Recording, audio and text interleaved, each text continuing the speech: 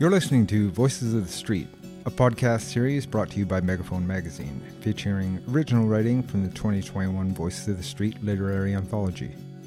This podcast is recorded on the traditional territories of the Coast Salish, Musqueam, Squamish, and Tsleil-Waututh nations.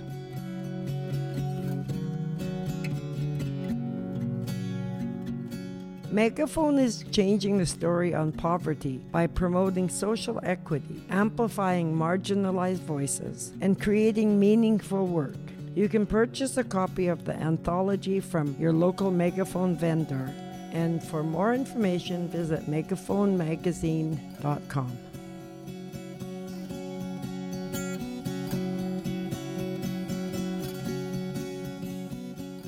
These stories may deal with difficult topics. Please see the show notes for more information about the topics in this podcast. There are places to reach out for support. For this final episode of the Voices of the Street podcast series, we are continuing our conversation with Eva Takakino. In conversation with host Angel Gates, Eva reads her poem, My Mother's Comfort, published in the 2021 Voices of the Street anthology. You can listen back to part 4 of this series to hear Eva read out her reflections about the poem. In today's episode, longtime friends Angel and Eva share and discuss pieces of writing that shine a light on the traumatic histories and ongoing impacts of the Indian residential school system and the 60s scoop. Hello, I'm Angel Gates. My Indian name is Gutsis Ajad. I'm from the Haida Nation. I'd like to recognize that we are on the Tsleil-Waututh, Coast Salish, and Musqueam unceded territory and thank them for allowing us to do this on their lands. I am here with Eva Takakino, Poundmaker. Hi, Eva. Hi. Eva and I are old friends. So, Eva, would you like to just tell us where you're from? I am from Thunderchild First Nation, which is in Turtle Ford, Saskatchewan. Nice. So I was looking through the magazine, and of course I saw you there, and as you know, we go way back, and I saw that you have a poem and a story in the magazine called Mother's Comfort. Would you like to read your poem? Sure. And then we'll just talk a little bit about that. I feel so very small as I try and figure out where I've fallen off track. I sold my soul to the devil, and then I stole it back.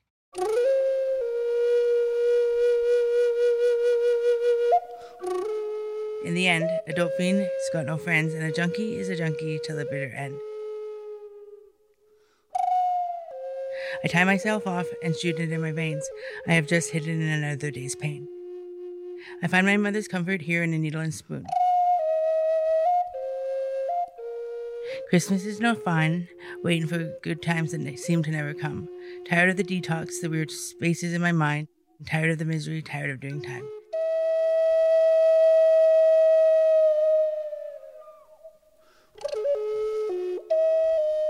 There's no need to figure it out. I know where I'd fallen off track.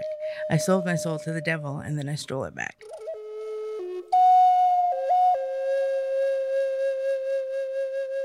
That's beautiful. Yeah, so we do have a lot in common. You talked about the day you wrote this, how you were feeling. Could you maybe explain that to me a little bit? So I'd been downtown for about 6 or 7 years, alone in my room by myself, shooting crystal meth in my veins. I find writing really helps a lot to get what's in my head out. So it's just something I wrote. I think it's very beautiful, and I think that it'll speak to a lot of people who are probably feeling the same way. I know for myself, I felt that way, just kind of hopeless and, judging myself for being a drug user. I've kind of gotten out of that a little bit. So tell me a little bit about, I guess you mentioned your mother in your poem, so maybe tell me a little bit about your mother. So I have 2 moms. I have my biological mother, who was pushed from the Balmoral Hotel in 1988 from the 4th story. I was 6 years old. I don't really remember being with her at all. And then I have my adopted mother, who's been there through thick and thin. And yeah. So I talk about a little bit about both of them. Yeah. My mother was murdered in the Balmoral too. You know that. So we have a weird, strange connection. I was 21 when my mom was murdered. Yeah, and I was a part of the 60 scoop like yourself. Mm-hmm. Only I was a ward of the court, so I don't know. Like, how old were you when you found out you were adopted? I've always known I was adopted, but I was adopted when I was just after my second birthday. Oh, I've been trying to figure out how to honor my mom on the anniversary of her death. So I usually I haven't made it to the cemetery in years, but I was reading that you honor your mom by leaving flowers at the Balmoral. I think I might start doing that because that's a beautiful way to do it. And it's so much closer. And do people ever like talk to you about like why you're leaving flowers there or? Well, I did actually just last month when my mom's death day came around, actually. And no, not really. I think a lot of people understand. Like, there's a lot of women that get killed down here, and yeah. So you were mentioning about your adopted mom and how she's been there, and like, how do you make like room for? I mean, you have your mom in your heart, and then your mom that's alive. Like, how do you do that? Well, it's like I have my mom who gave me life, and then my mom who's been there throughout my life. You know what I mean? My adopted mom, actually, like she wanted me long before I ever came to her. So her and I have a special bond, even though I was a very difficult child to raise, and I had a lot of problems of my own. So what was it like for you growing up? Like, because you said you always knew that you were adopted. Was it like, how was school for you? Well, if you read the story from Voices of the Street, you will know that school was terrible. I hated school. I was always being made fun of for being like Native in a white family, and the stigma that I have experienced throughout my whole life. Right. However, just is. Yeah, I hated school too. My thing is that I was always too Native, or I was not Native enough. Yeah. I was never, because I'm so light, right? Yeah. It's funny here because I was just reading that you cut off your eyelashes when you were a kid for being made fun of. I did the exact same thing, and I shaved off my eyebrows, and then I got made fun of way more. Yeah. Somebody told me I had Indian eyes, and I took that as a bad thing. Like, oh my God, I shouldn't have these eyes. And so I went into the bathroom with those little, safety scissors and cut them all off. So I cut mine off too. I must have looked so silly with these little peanut eyebrows and like no eyelashes. Yeah, I did the exact same thing. It's so funny. So I know a lot about your story, and I know like you've overcome so much. I'm totally proud of you. Thank you. We need more people like in our Indigenous community like yourself who go and do some wonderful things, even though, I mean, I don't know, you've used drugs, you've done whatever you've done out here, and what is it now that what are you doing today? I just graduated my second year of family community counseling, and I'll be going to school in September to take Indigenous justice. That's fantastic. And I hope to be Prime Minister in 10 years. I hope so too. Yeah. That's my goal anyways. I would vote for you. Excellent. We need to have an Indigenous Prime Minister. You can be my campaign manager. I totally would too. Totally. Let's do this. Yeah, I totally love your story. This is like a really nice piece. When I'm reading it, like I'm just like, holy crap, we have so much in common. That's probably why I'm finding it so hard to find more questions, is because how do I talk about this? Like, because I already know, and I know like exactly where you've been. So your mom, I guess, is your adopted mom, is relieved now and proud and like just happy that you're. Oh, I mean, I put her through hell. You know what I mean? Like I can imagine what it'd be like to have your daughter downtown Vancouver doing drugs, not knowing where she was, and like just hoping that she was still alive. I could never imagine that. I could never imagine my own daughters doing the same thing. I'd be like losing it, right? So like, I mean, my mom is a very strong woman, but yeah, I love her. Yeah, that's good. I'm sure she's going to be so proud when she hears this too. Yeah, I couldn't imagine if my kids came and followed in my footsteps, I'd lose my mind. Yeah. But even so, I still have a lot of love for this community and the people that are in it. Some very beautiful, beautiful people, just like yourself. Yeah. I'm totally proud of you. I'm so glad you're here. I have no idea what else to say. I know. I mean, I'm trying to use my radio voice here. Here we go. Excellent. All right. Signing off. Thank you. But, well, also, actually, why don't I talk to you a little bit about your story in the magazine, the Megaphone magazine that came out this month. I'm a published writer. Yes. This was beautiful because when I read this, it touched me because we haven't seen each other in a while. Mm-hmm. And the 215 kids that were found, I found myself really depressed and just crying, because I found how lucky am I to be alive. My grandma, and then thinking of somebody hurting my grandmother just makes me want to hit somebody, you know? So this has really impacted me. And I'm reading this today and I found like, I love the way you see, because you're so much kinder than I am at the end, right? Like, you're obviously a very, very wise and peaceful person. So Eva has a article out in July's Megaphone magazine in the question is section. That is a column that is managed by Nicholas Cryer, who is also a part of Megaphone and the podcast program we're doing right now. So her question was, what are some important things that Canada needs to work on with Indigenous peoples in 2021, and how will you help make this happen? So Eva, tell me a little bit about this. All right, well, so I wrote this shortly after I did a chalk drawing in the West End honoring the 215 children that was found at the Kamloops Indian Residential School. And it really was important to me to write something about this, I think, because I'm just learning about my own culture, right? Being raised white and all. I think that it's part of me, who I am. And this happened to my mom. This happened to my family members, my aunts, my uncles, whatever, right? So I just started writing, and this is what it came up with. And I think people should really check this out. It's a beautiful piece about the Indian residential schools and the kids that were found, the mass graves that were found. Today, as of now, it's over 1,000 children's bodies found on, I think there's only been 3 or 4 residential schools checked at this point, which tells us that there are going to be so many more children found.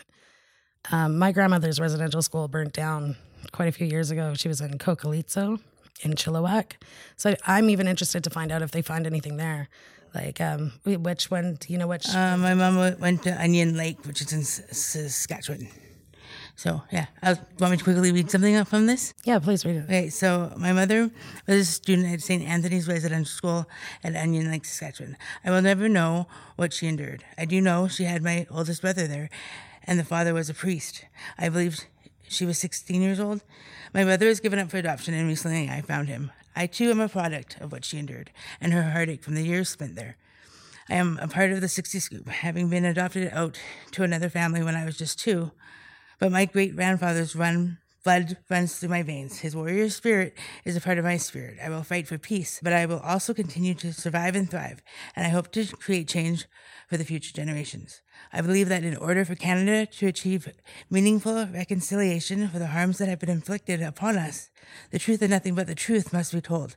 To the 215 plus children that have been found, and to the countless children that may never be found, may you forever rest in peace with the Creator. That's beautiful. Can I read a poem? Okay. I wrote something, there's some tweaking it needs, but I'll read some anyway, because this residential school thing has really has affected me. And, I'm sure it's affected a lot, and brought up so much stuff for our elders that lived it, you know. So this is, I haven't decided what to call it, but we'll call it Canada's Shame.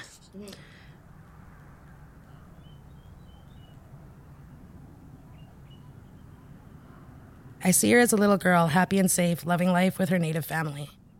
Without warning, strangers came to take her away, to force her to live in their insanity. The strangers brought her so far away from home, she can't understand why her mother left and why she's all alone. Frightened and treated like an animal, though she was just a little girl, residential school would steal her language and culture. Now she's trapped in a white man's world. Her heart pounding as she walked through the doors, crying as they cut off her hair. They beat her and swore at her. She needs some help, but there's no one around to care. They starve her or feed her rotten food. They give her fresh milk if they're in a good mood. At night, a priest would come, creeping into her room. He'd rob her of her innocence. Now her future is doomed. They tell her God loves her as they punch her in the face. Jesus loves you, so denounce your evil race. She was never protected or given hugs as a kid, so from then on, her affection she hid. She became a mother to many who she could not show love, angry and confused when people spoke of a God from above. Ashamed to be native, she tried so hard to be white, but her brown skin shone, and he could not hide it from people's sight. Today, hundreds of bodies have been found under the schools deep in the dirt. It pains me to think how much those kids suffered, how much those kids hurt. What horrors did my grandmother witness, I'll never know. But the body count started at 215, and the numbers continue to grow. My heart breaks thinking my grandmother had to live in that place. I could see the toll it took on her from the lines on her face. People should know how much those schools took, hear it from the survivors, and write the truth in their books. The bodies have been found. Things will never be the same. Now the whole world knows of those horrible schools and of Canada's great shame.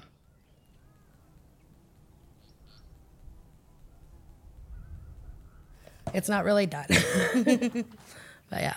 So, okay. So thank you. You're welcome. We'll just leave you with those thoughts. And yeah, I'm so glad you came. I hope this worked out. I'm not sure if I asked questions. Probably because we're friends for so long. And I guess I should have thought that it would be harder to ask you questions. You know? I know, right? Because I already know that. And I want to tell my story with your story and have conversation. So we could be here for hours if we did that. I know. Shit, we just didn't have our own radio station. Okay, so just in case this was triggering to anybody, and it may have been, you're not alone. There is a helpline that you can call, and the number will be given after the podcast. I'm also a counselor, remember? Yes, I'll be coming to see you. So please remember you're not alone. Call that number if you're feeling like you've been triggered at all. And yeah, thank you and all my relations. Hi. As Angel said, help is available. You can head to the show notes for links to different mental health support services, or you can call 1-833-456-4566 to access a crisis line available anywhere in Canada. This series was produced with support from the City of Vancouver, BC Arts Council, SFU's Community Engagement Initiative, and SFU's Vancity Office of Community Engagement. This podcast was developed through a mentorship program led by Helena Krobath. Special thanks to the storytellers and the Voices of the Street writers, the supporting mentors, and the audio production team. Please see the show notes for more information about the topics in this podcast. There are places to reach out for support. Our theme song was created by John Brennan, with extra music and sound effects by John Brennan and Helena Krobath. Sound engineering, editing, mixing, and mastering by Paige Smith, Fiorella Pinillos, and Kathy Fang. On behalf of the participants of the Megaphone Podcasting Pilot Project, I would like to give thanks to our Executive Director, Julia Aoki, as well as the Board of Directors and all the hardworking vendors out there keeping our organization alive. Thank you. And that's a wrap on the Voices of the Street podcast series. This series was produced in partnership with Megaphone Magazine and SFU's Vancity Office of Community Engagement. We'd like to give thanks to all the incredibly talented Megaphone storytellers who participated in the podcasting workshops for this project over the summer of 2021 to lead, curate, and host this series. Jules Chapman, Angel Gates, Nicholas Leach-Cryer, and Yvonne Mark. Thank you to the Voices of the Street writers who generously shared their stories and their time: Dennis Gates, Elaine Schell, Eva Takakino, and Peter Thompson. It truly has been an honor to have all of your voices on the Below the Radar podcast feed. More special thanks goes to the workshop facilitator, Helena Krobath, and the many mentors who joined to lend their expertise in the development of this series. Once again, this series was made possible with support from the City of Vancouver, the BC Arts Council, SFU's Community Engagement Initiative, and SFU's Vancity Office of Community Engagement. Sound engineering, editing, mixing, and mastering were done by myself, Paige Smith, and my co-workers Fiorella Pinillos and Kathy Fang. And each episode's beautiful cover art was also created by Kathy Fang. We highly encourage folks to go and purchase your own copy of the annual Voices of the Street anthology, which includes even more writing than was included in this series, and Megaphone Magazine's monthly magazine, sold on the streets of Vancouver and Victoria by Megaphone's amazing vendors, or online at megaphonemagazine.com. Thank you all for listening to the Voices of the Street podcast series, and we'll be back to our usual weekly Below the Radar programming next week. See you then!